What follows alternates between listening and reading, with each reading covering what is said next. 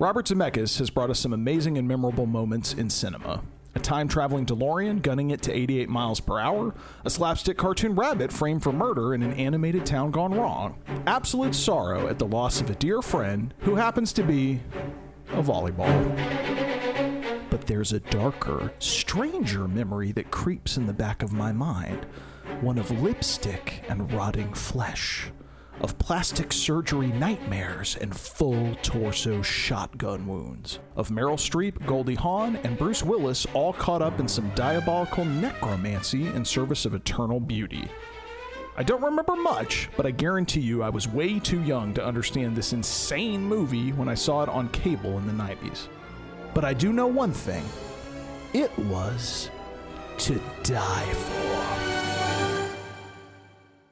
No, not the Nicole Kidman movie To Die For. I mean, like, it was really good. Like, you know, I was trying to be clever and fucking whatever. That movie was Death Becomes Her. Welcome to the Hold Up.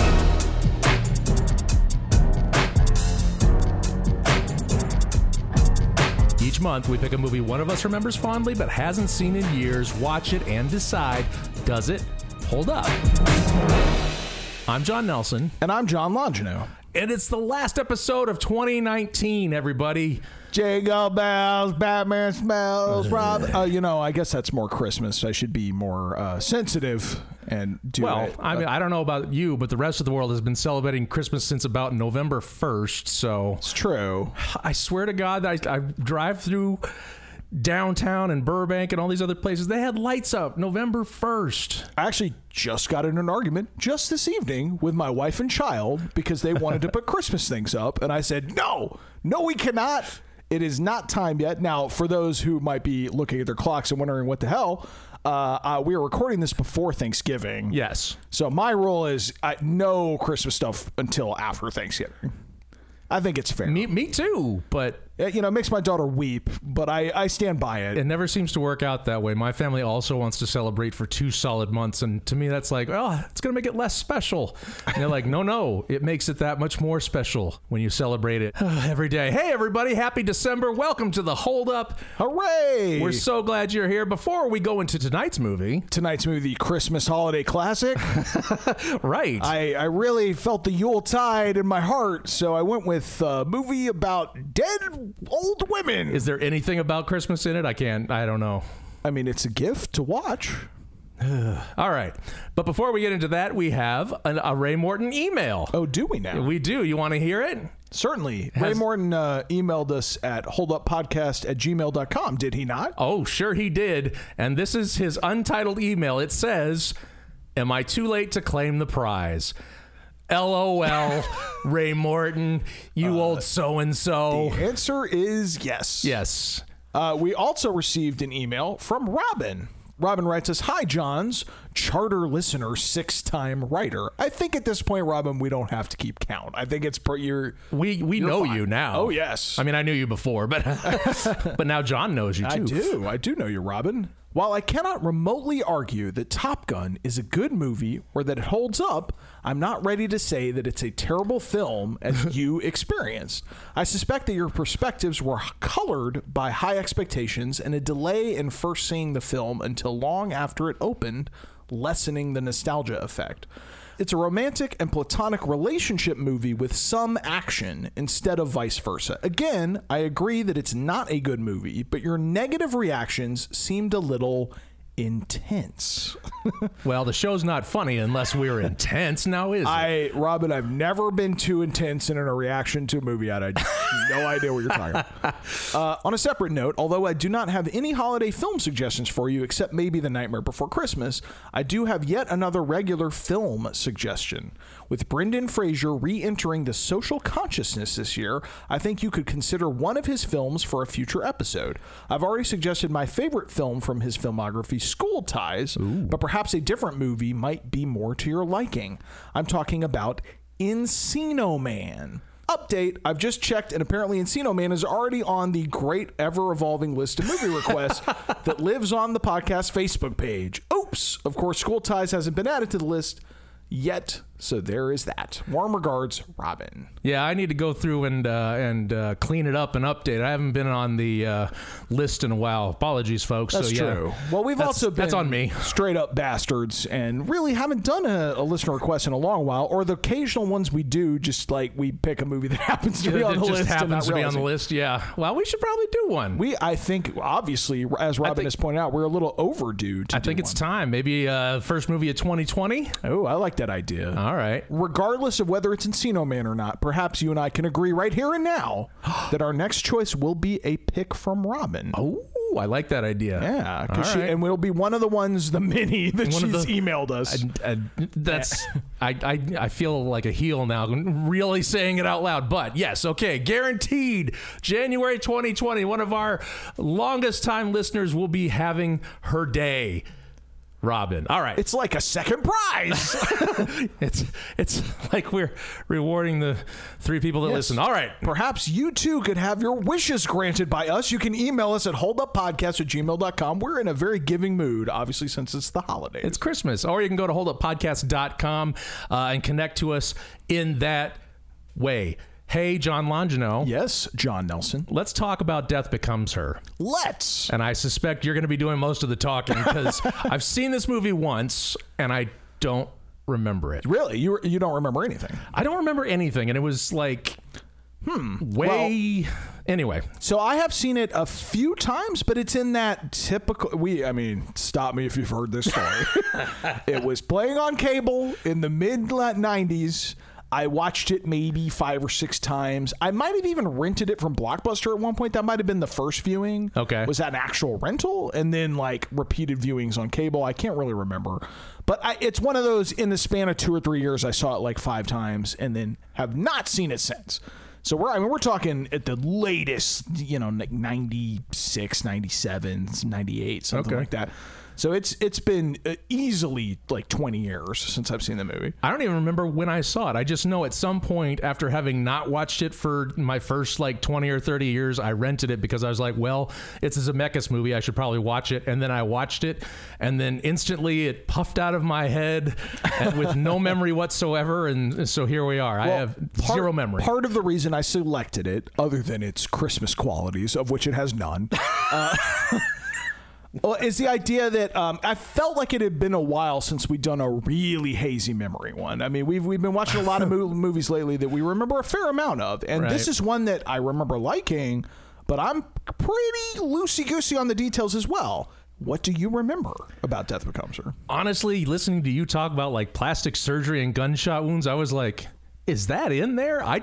Here, let me guess at what it's about. I've even seen it and I can't remember, but okay, so I know that somebody dies. I don't know if it's just one of them or all 3 of them, but one of them dies, and then there's either some magic spell or zombification or something that keeps bringing them back to life. And the whole thing was done as an excuse for Robert Zemeckis to try out his hand with the CGI stuff, and so he was making it really bloody, and just it was sort of like a Dead Alive type thing. It's just like, let's experiment with gore and slapsticky horror stuff. But right, I'm guessing that because it's 2 ladies and a dude. It's 2 ladies fighting over Bruce Willis. One of them's his wife, and he's cheating on her with the other one, and she kills him. Maybe that's where the shotgun blast comes in, and sticks a candelabra up his nethers, and shit catches on fire, and then they all come together at the end in a polyamorous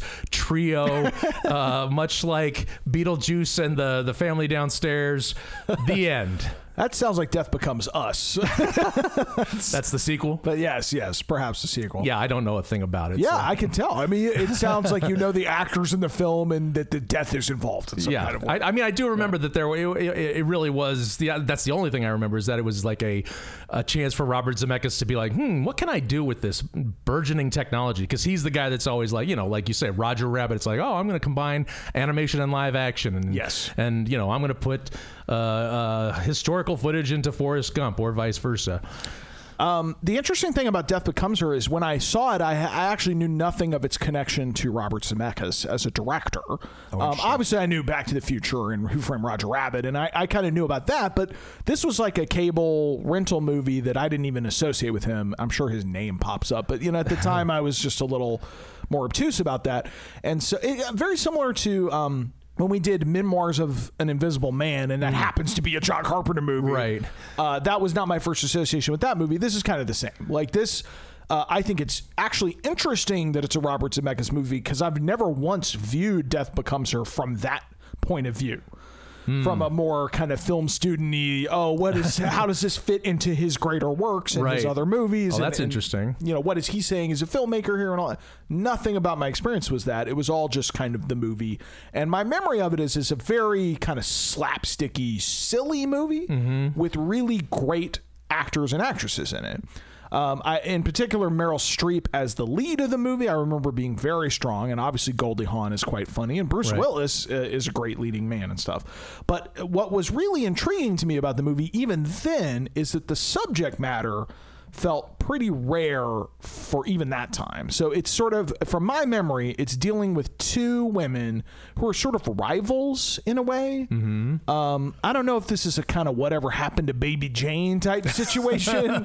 That, if anyone's ever seen that lovely movie, but it's kind of that. It's got this. They're rivals, and I think they are after the same guy, or maybe not. I don't know. But they're rich, right? This is all. They're wealthy. I believe they might also even be actresses, although don't quote me on that. But there's something. They're like somewhat famous. Okay. And the subject of the movie is sort of beauty and maintaining it, right?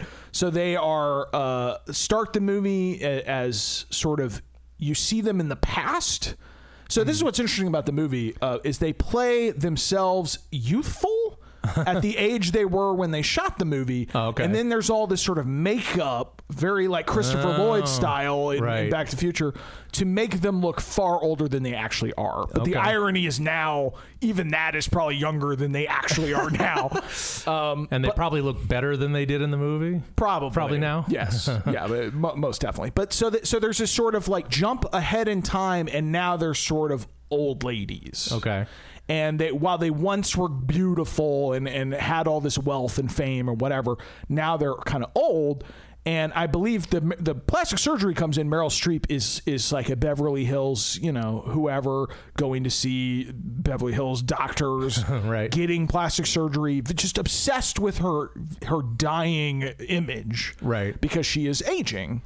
And so it's kind of this interesting commentary on that, just sort of like external beauty and how much is in our culture, and especially Hollywood culture, is sort of held at value, especially for women. And her solution to this problem, I don't remember how or why or what kind of way this enters play. I'll bet it's really organic too. I'm sure it's some invitation to something or what. I don't know. For whatever reason, she taps into it might even be like someone she knows is gorgeous who shouldn't look like they are. This is what I think might happen. Actually, now that I remember, I think she sees someone and tails them, kind of thing. Of like, I know her. How are you looking so amazing? I'm going to go find out what, doctor you're seeing. And then they're ending up in some kind of weird cult type situation. And Isabella Rossellini is like the madam of a cult of women who have maintained eternal beauty. And Meryl Streep wants to know the secrets to this, and basically the idea is like she has to drink a magical elixir that will return her to youth, but what she doesn't realize is she's also gonna be dead. All right. So there's a thing in the movie where she returns to youth, and she peels the skin off her face. It's sort of like this makeup comes off, and she, very much like Doc Brown in Back to the Future 2, where he's like, look, I de-aged myself. It's kind of the same deal. And the rest of the movie, I think she takes this bargain, maybe doesn't read the fine print, or it's kind of this be careful what you wish for story, because I don't think she quite realized that she's going to literally be a corpse. Like a reanimated corpse. And so while she looks stunning and gorgeous initially, there's a lot in the movie of her, it's almost like The Fly, where she's like rotting, or like limbs are falling off. And Goldie Hawn also joins up into this. So her and Goldie Hawn are like dead, reanimated corpses of beautiful women whose limbs are getting severed and who's... So it's like the shotgun thing I'm talking about is Goldie... I vividly remember this, is that Bruce Willis, for some reason, shoots Goldie Hawn through the center with a shotgun, and the effects thing you're talking about is she's still alive, right, or dead alive, and you can see through her stomach, and she's walking around like a reanimated corpse, right? And I think she even bends over and something goes through her stomach, this kind of like a tricksy effect stuff. And that's why I remember being very silly, like just this craziness of body parts going around and very gory, like you said, but not like endlessly gory. It's not a Dead Alive like zombie fest. Well, that was part of the reason I seem to remember it was one of those movies that's like it could have been like a Dead Alive in the hands of a edgier filmmaker, but it was like, but it's got to be Hollywood safe, so it's quote unquote gory, but only in the sense that your grandma would probably be offended. Right. And by the way, I have no memory of how it resolves. I know they double back to Isabella Rossellini at some point. I don't know if she gives him another serum that brings him back to normal or something. Like I don't actually remember. Got it. Well, this is our first Zemeckis movie, right? Is it? I think you're right. We keep flirting with doing Forrest Gump, and I thought that was going to be our first one, but here we go with this one. But this does beg the question, what do you think of Robert Zemeckis movies in general? How does that, now that you're looking at it as the film student, how does that color your outlook? Well, I would say you almost have to measure Zemeckis pre and post Polar Express, I think is a good spot. Because I'd say pre-Polar Express, I had a very fond memory of Robert Zemeckis. Even something like Forrest Gump that people rail against and hate, I think is totally fine. I mean, should it win Best Picture over Pulp Fiction? No, of course not. But it's like... It's a stupid movie, kind of, but like it's a fun. I like it. I like Tom Hanks a lot. Stupid as stupid. Yeah. Oh yes, you caught that. Did you? I know people hate it. I think I was young when that movie came out, so I don't have any of the Oscar angst. I would say, Zemeckis especially in his early days. I mean, the man made Back to the Future Part 2, and Who Framed Roger Rabbit. All three of those movies are A+ top shelf movies. He also made, though, he is kind of hit. This is the thing about Zemeckis. He is kind of, to me, hit or miss, because he did Used Cars, right? Yes, I love Used Cars. I haven't seen it in a while, but I don't remember going gaga over it when I saw it. It's great, man. Romancing the Stone. I've never seen that. Jewel of the Nile. I've seen both of them, and honestly, I read, and those were two of those that people were going nuts over back in the day, and I just sort of watched them and was like, oh. And maybe now I'd look at it as like, this is more, kind of a riff on like Humphrey Bogart or something. Like I didn't know what I wasn't catching at the time, so maybe there's that.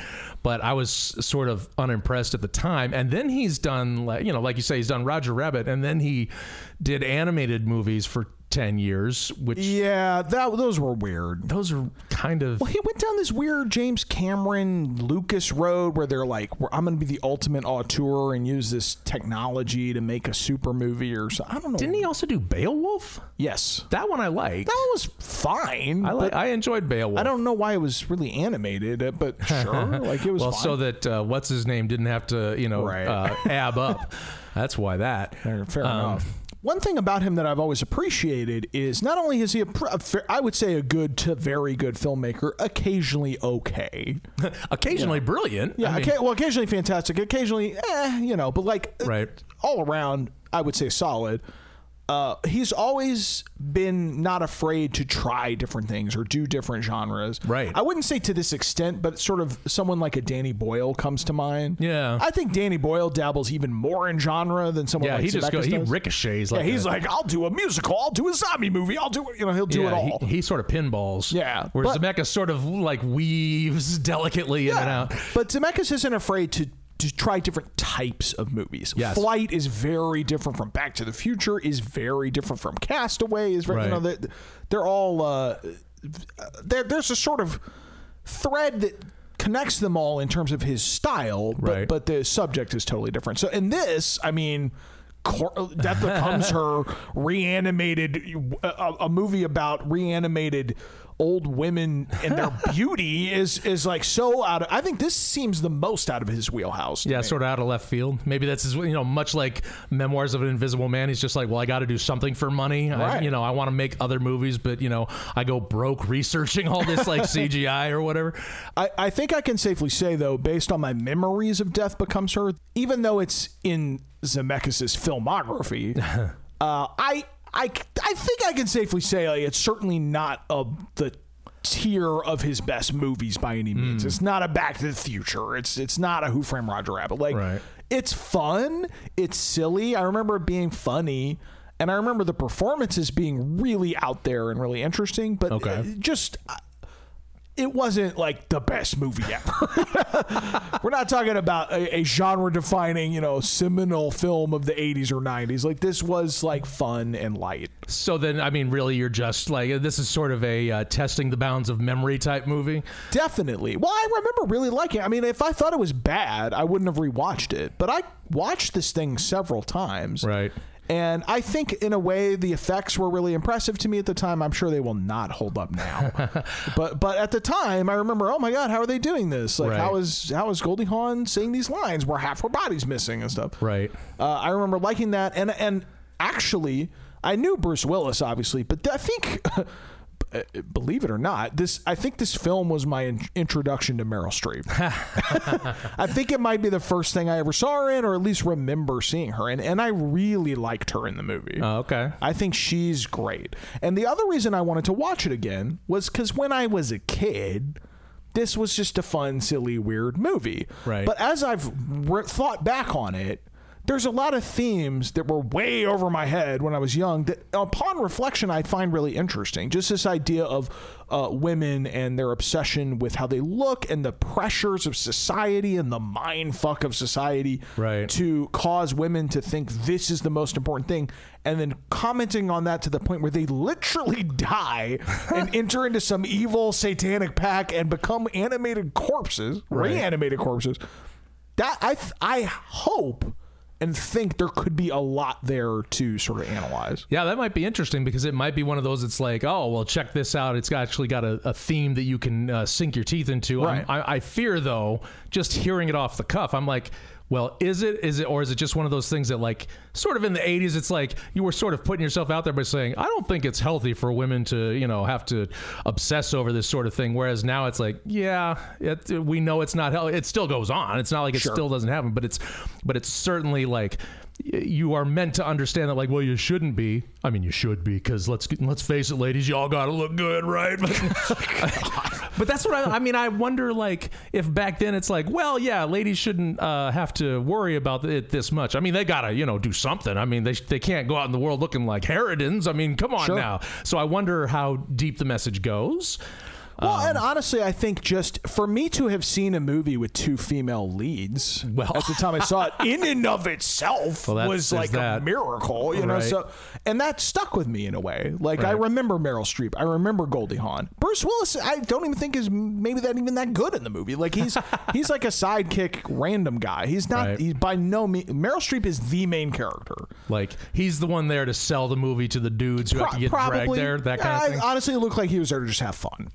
But Meryl Streep and Goldie Hawn are the co-leads of the movie, and I can't even count on more than two hands how many movies in the 90s I saw like that. It's like, what, this in Sister Act?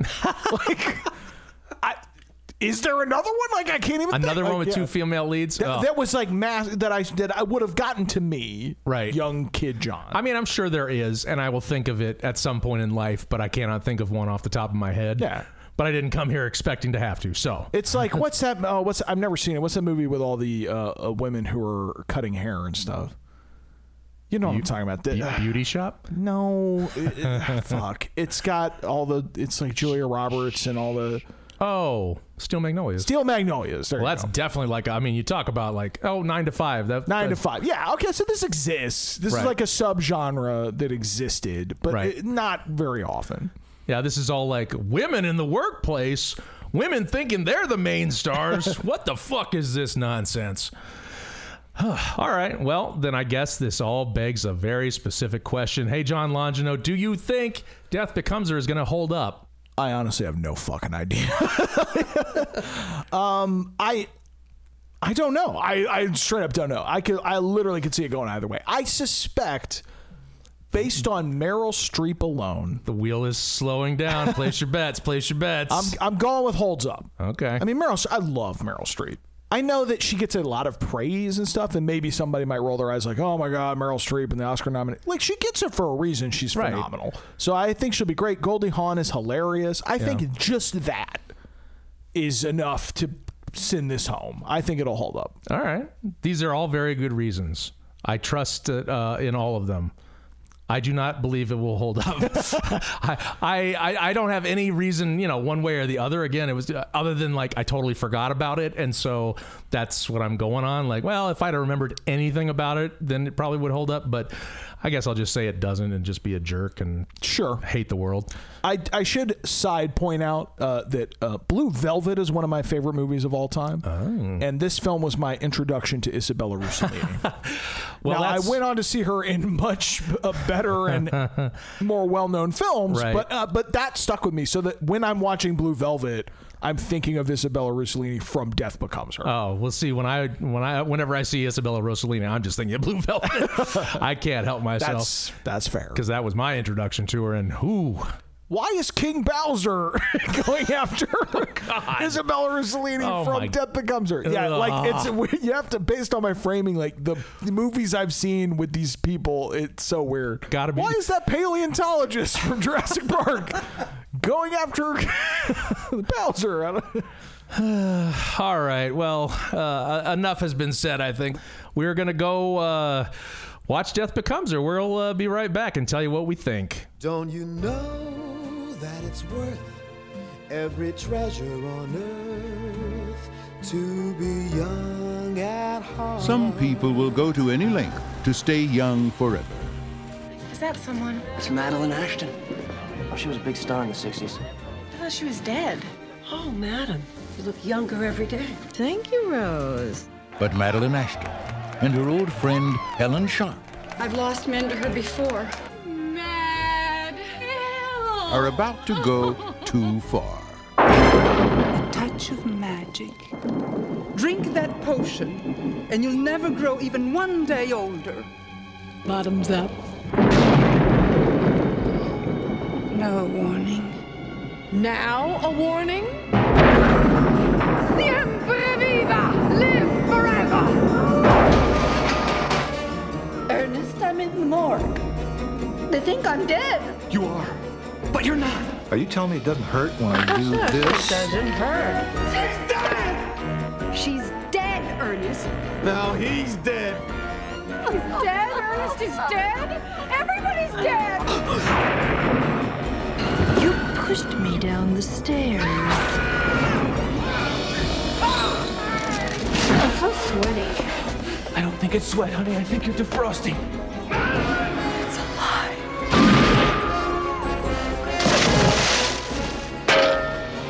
Universal Pictures presents Meryl Streep, Bruce Willis, It's a miracle! and Goldie Hawn. Look at me. I'm soaking wet. Death Becomes Her.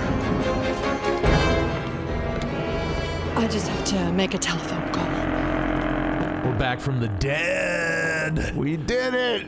We're here to tell you all about Death Becomes Her. Okay. We've fallen down a flight of stairs. We've been taking buckshot to the chest.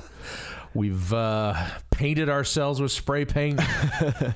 Just been a bizarre experience over the last couple hours. That was something. It is. That is a weird movie, man. That is some interesting nonsense. Yeah, and I wasn't terribly far in my weird guess in the beginning. It was like, I mean, I wasn't exact, but there was a lot of elements that I actually kind of stumbled upon correctly. So that's true. That's true. That's interesting. Well, first and foremost, a couple things in my hazy ass memory and yours that we were either did remember or slightly misremembered, and generally I was pretty correct. Yes, there was a rivalry. Meryl Streep was an actress or like a stage actress, and then Goldie Hawn. She was both. She was a stage actress and a movie actress. Yes, and Goldie Hawn was a writer, and the movie sort of opens where Goldie Hawn is engaged to Bruce Willis, and then is bringing him to see her friend Meryl Streep perform on Broadway. Right. To the now what's hatred of everyone except Bruce Willis. Now the hilarious thing about this is she's doing this big song and dance number that would not be out of place today on, you know, the Pantages or any, I mean, it might not be the most, you know, interesting thing on earth, but it was like, oh, this is fine. And like, people are like walking out of the theater. I mean, it seems like to me, it was like, it just seemed to me like it was almost a joke in and of itself. There's nothing wrong with it. And yet people are like, oh my God, this is terrible. Well, this is the worst. Established a very silly tone, which really carried throughout the entire movie, where it was very exaggerated, where someone's like over in a chair just sleeping and snoring through the production, right? Like every other person's getting up and walking out and stuff. It was very silly. And then Bruce Willis is just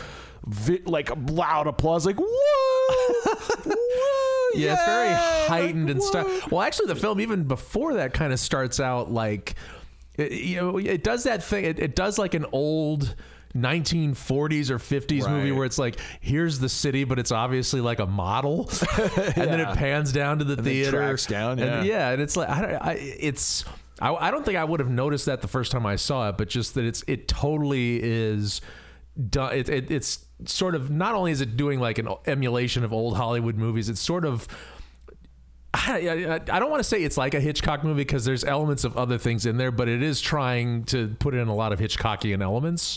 Well, certainly the score you said was very much akin to Bernard Herrmann, which is true. It's a Bernard Herrmann riff. It might as well be in Psycho or something. It's sort of right in there. But yeah, the movie essentially the idea is that Goldie Hawn is afraid to introduce Bruce Willis to Meryl Streep, because I guess they've been rivals and friends for their whole life, and she's stolen every man Goldie Hawn's ever had. Right. And that's actually a really funny edit where she's like, I'm just so worried that you're going to go to her. And Bruce Willis is like, what are you talking about? There's nothing there. I'm not even interested in her. And then it just hard cuts to like, and he's like literally marrying Meryl Streep as Goldie Hawn weeps. Yeah, it's super stylized, super heightened. And I have to say, I mean, with some extent, I'm trying to think of like other movies that I've seen like this. Usually that kind of thing, unless it's really flawlessly executed, doesn't work for me. Like, you know, say the Coens or something like that. But like, there was something about that it's like he just somehow hit it like kind of like the sweet spot. Like, well, it's not completely that movie, but it's not completely a goof. I don't know. There was something. It was like you say. It was kind of silly, and it doesn't ever like.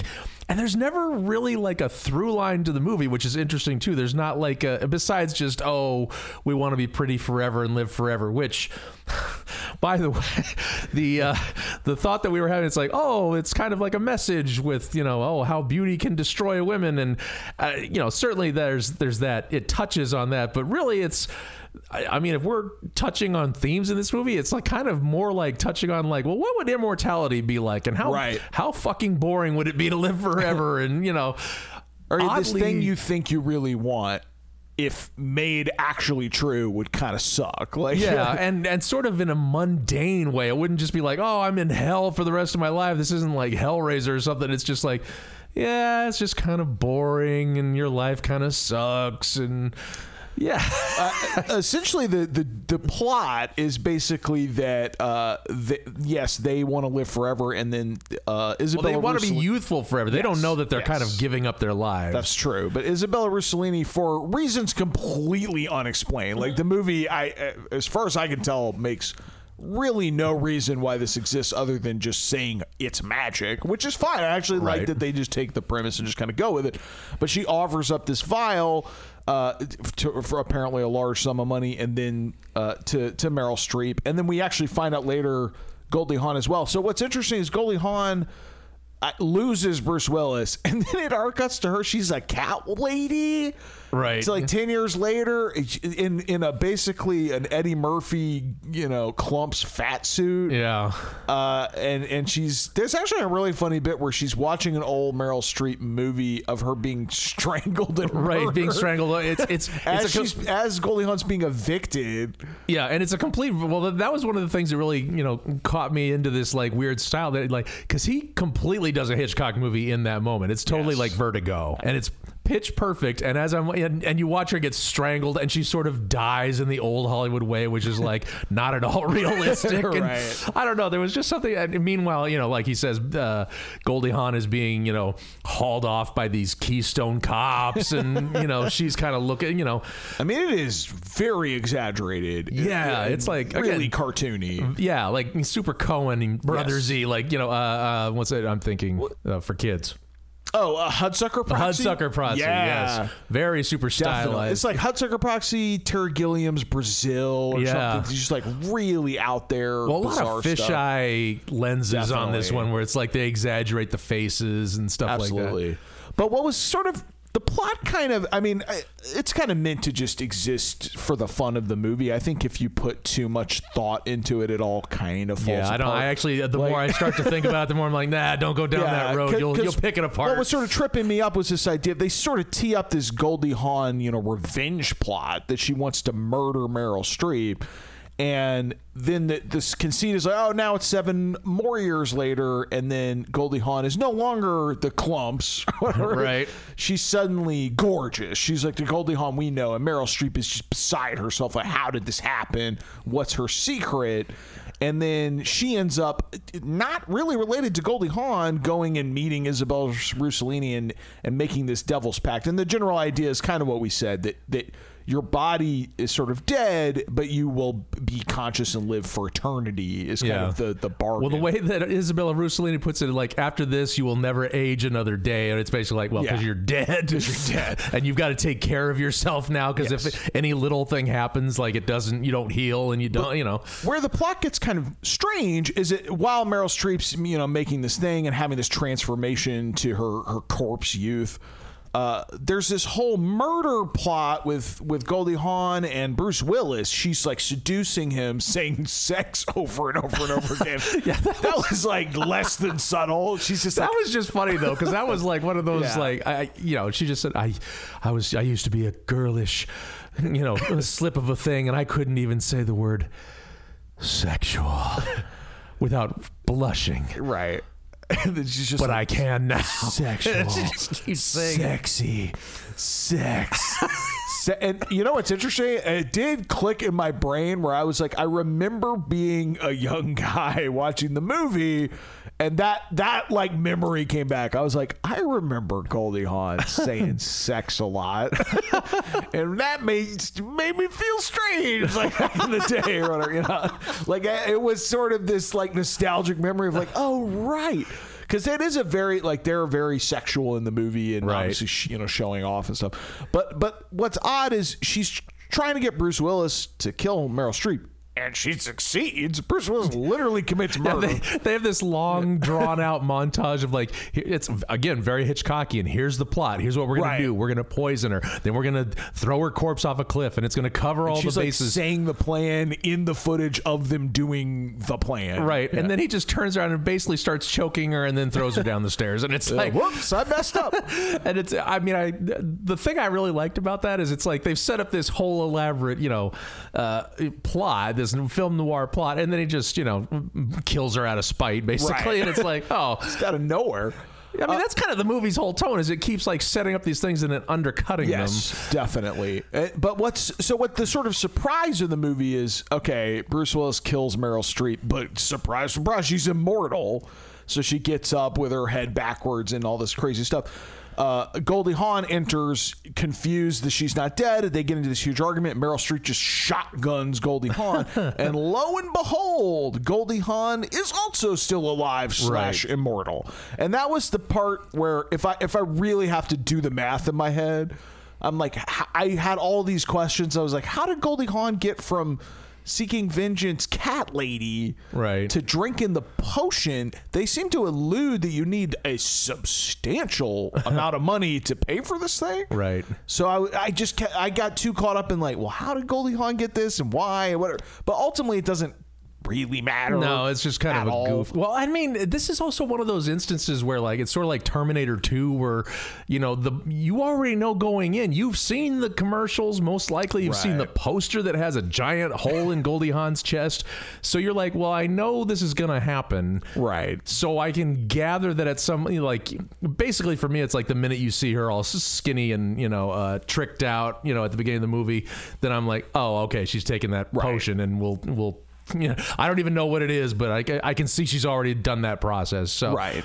And honestly, like, wondering how or why it happened is almost pointless, because really the movie is just kind of about the farce of it and the silliness of it, and it's kind of, you just accept, like, yeah, okay, sure, whatever. Yeah. I mean, there's even a point where, like, and this is sort of one of those things I don't feel like I can pick at, because then I'd start, like, really hammering it. But, like, there comes a point in the movie where, like, Goldie Hawn and Meryl Streep have both, you know, they're both immortal, and they both decided, okay, we're going to get Bruce Willis to take this potion so he can basically do his Undertaker shit and keep us pretty for the rest of eternity. Right. So we're going to force him to do it. And then the movie, which has not been about him at all, suddenly is, like, directly about him. Yes. And then the whole theme of, like, oh, immortality is going to suck, and he's the one that has the realization about it. Right. You know? All out of nowhere, it becomes Bruce Willis's movie. Yeah. He makes the critical, you know, character choice of not doing this. Yeah, and then he's trying to escape, and suddenly the women that we were that were, you know, kind of front and center in this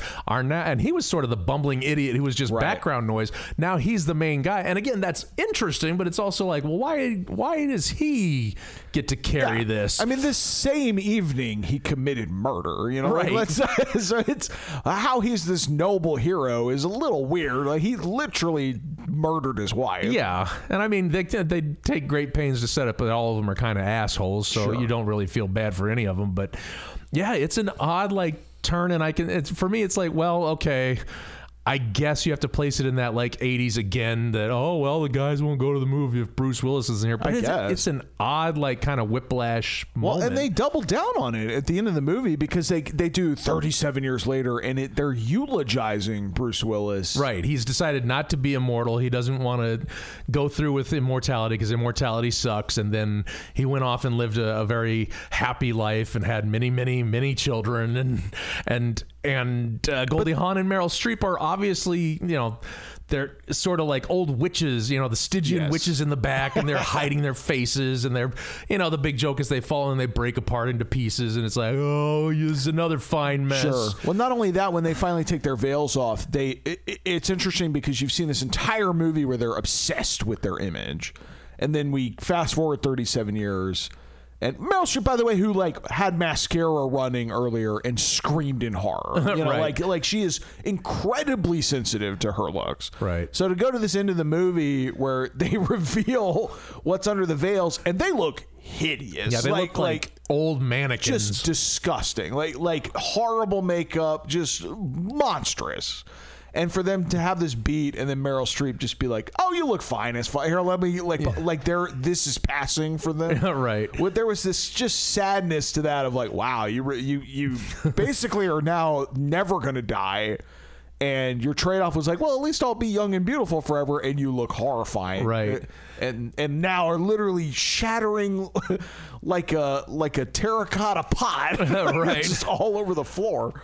Yeah, it's a, you know, I appreciate that it goes for that kind of theme, but I'm also like, I can't delve too deep into it, because it's also like, well, what are we saying about all this and female beauty, and, you know, sort of, because by the end of it, they're sort of where they started, right? Except they're friends now, and I guess that's better than not.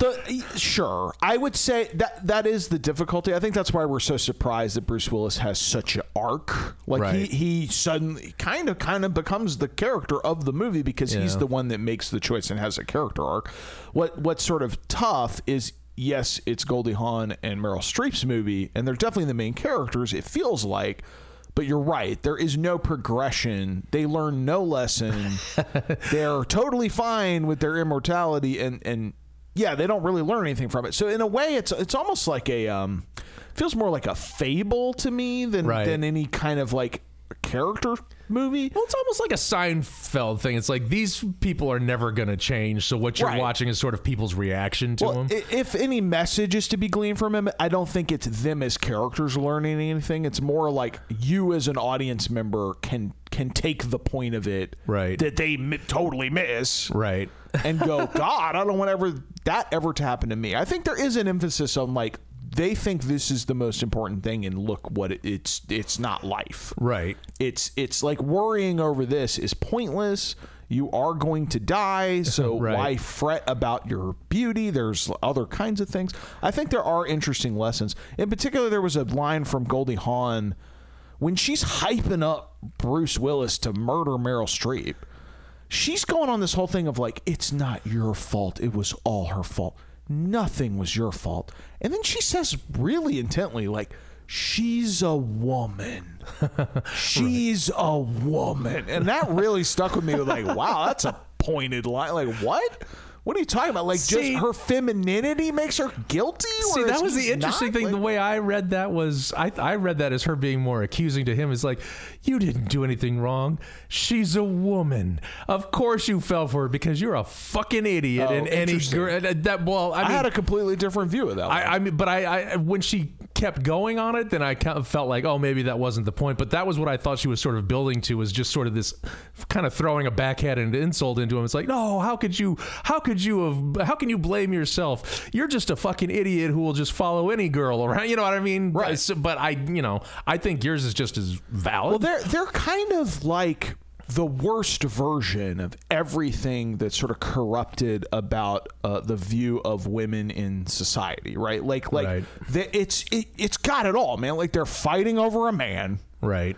Literally, they could be friends, but they've ruined their lives hating each other over a man, over multiple men. Right. They're like catty and shitty to each other, and then all they care about is their beauty and their exterior and they learn nothing. Yeah. It's interesting. Like, I don't think the movie is positing that stuff's okay. And it's almost like, well, here's the worst example of all the bad things.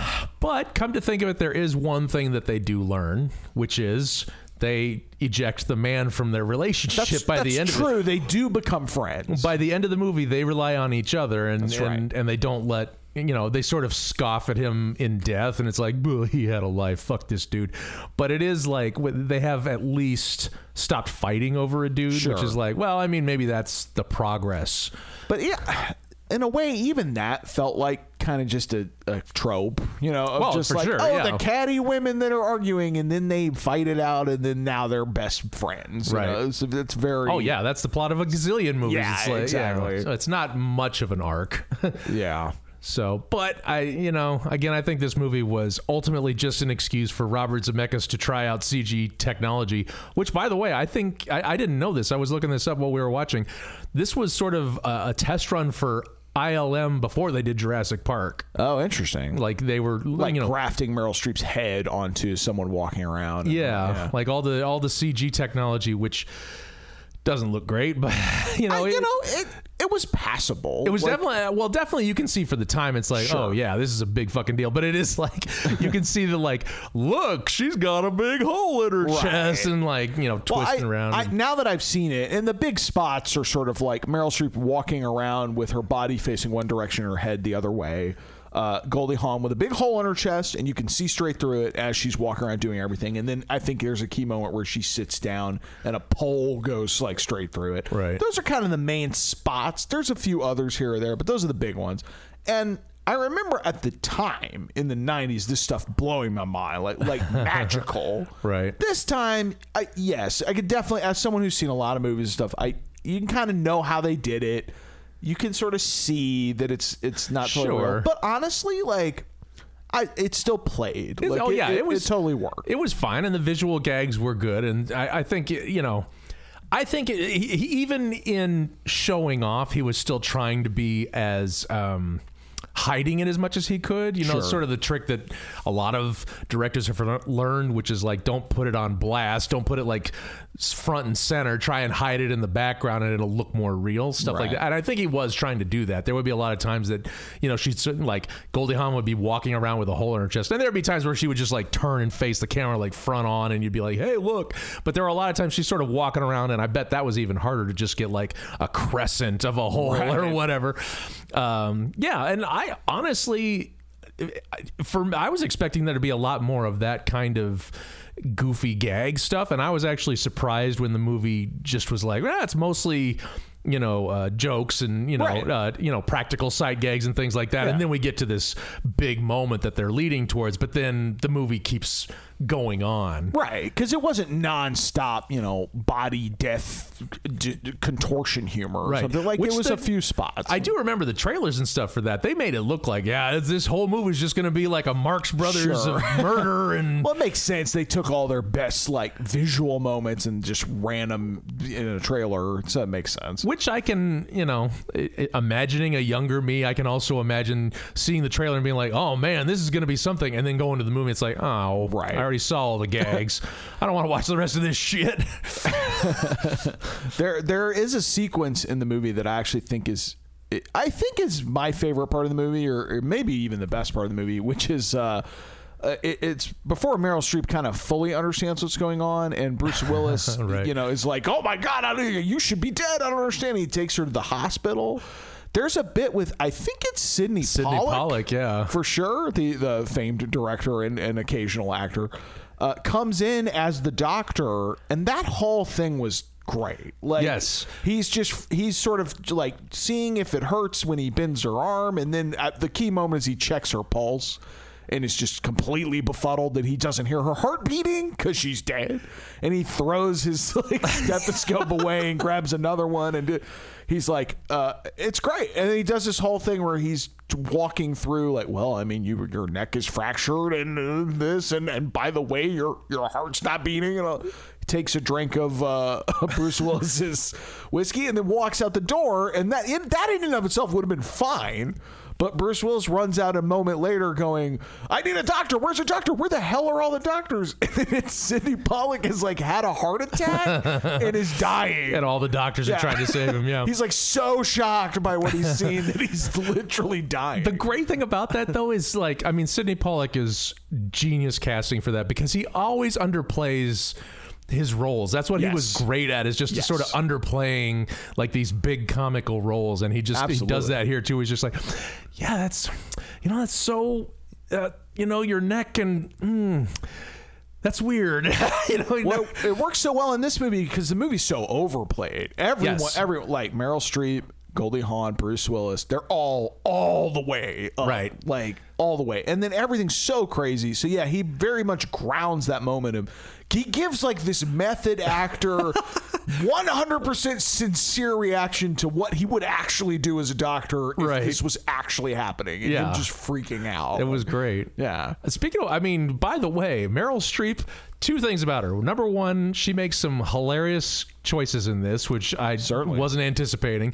I don't see her that much as a comic actress, although she's done plenty of them. Yes. It's just, I've never seen her. Well, I think this is the most broad I've ever seen her. Yeah. Like really broad comedy. Yeah. I've seen her in plenty of comedies, but usually she's a little more grounded. Yeah. I mean, I'm thinking of like more recent ones like Mamma Mia or stuff like that, where she's a little more broad. But this one, it's like, yeah, she's making like comic choices and stuff like that. And she's really good in it. And also playing just a very awful person. Like, there's very little redeemable about that character at all. The thing that's weird is like I've seen Meryl Streep in dozens of movies, and she's always like the graceful one or the thoughtful one, or I have never seen her play a sex pot before. And that is, they're playing up her, like her figure, and like she's blonde and beautiful, and they're really, obviously they're going for their whole beauty thing. And I'm just like, I don't think I've ever seen Meryl Streep playing the sex bomb in a movie. Right. That's crazy to me. In a movie with Goldie Hawn in it, which is usually her role. So, that was the crazy thing. She was good too. I mean, she's almost always good, Goldie Hawn, but, yeah, that was something to see. It was not boring. I'll say that. No. I mean, flawed, certainly. Yeah. I mean, not perfect by any means, but it was weird. Yeah. I like weird. Like, it was such a weird movie. Yeah, odd and goofy and, and funny. Like, there was some sense. I mean, there's some jokes that didn't, all the way work, but there was some, I would say for the most part, it was actually quite funny. One little aspect of it that I wish it had kind of gone into more, I just found the lore of it kind of interesting.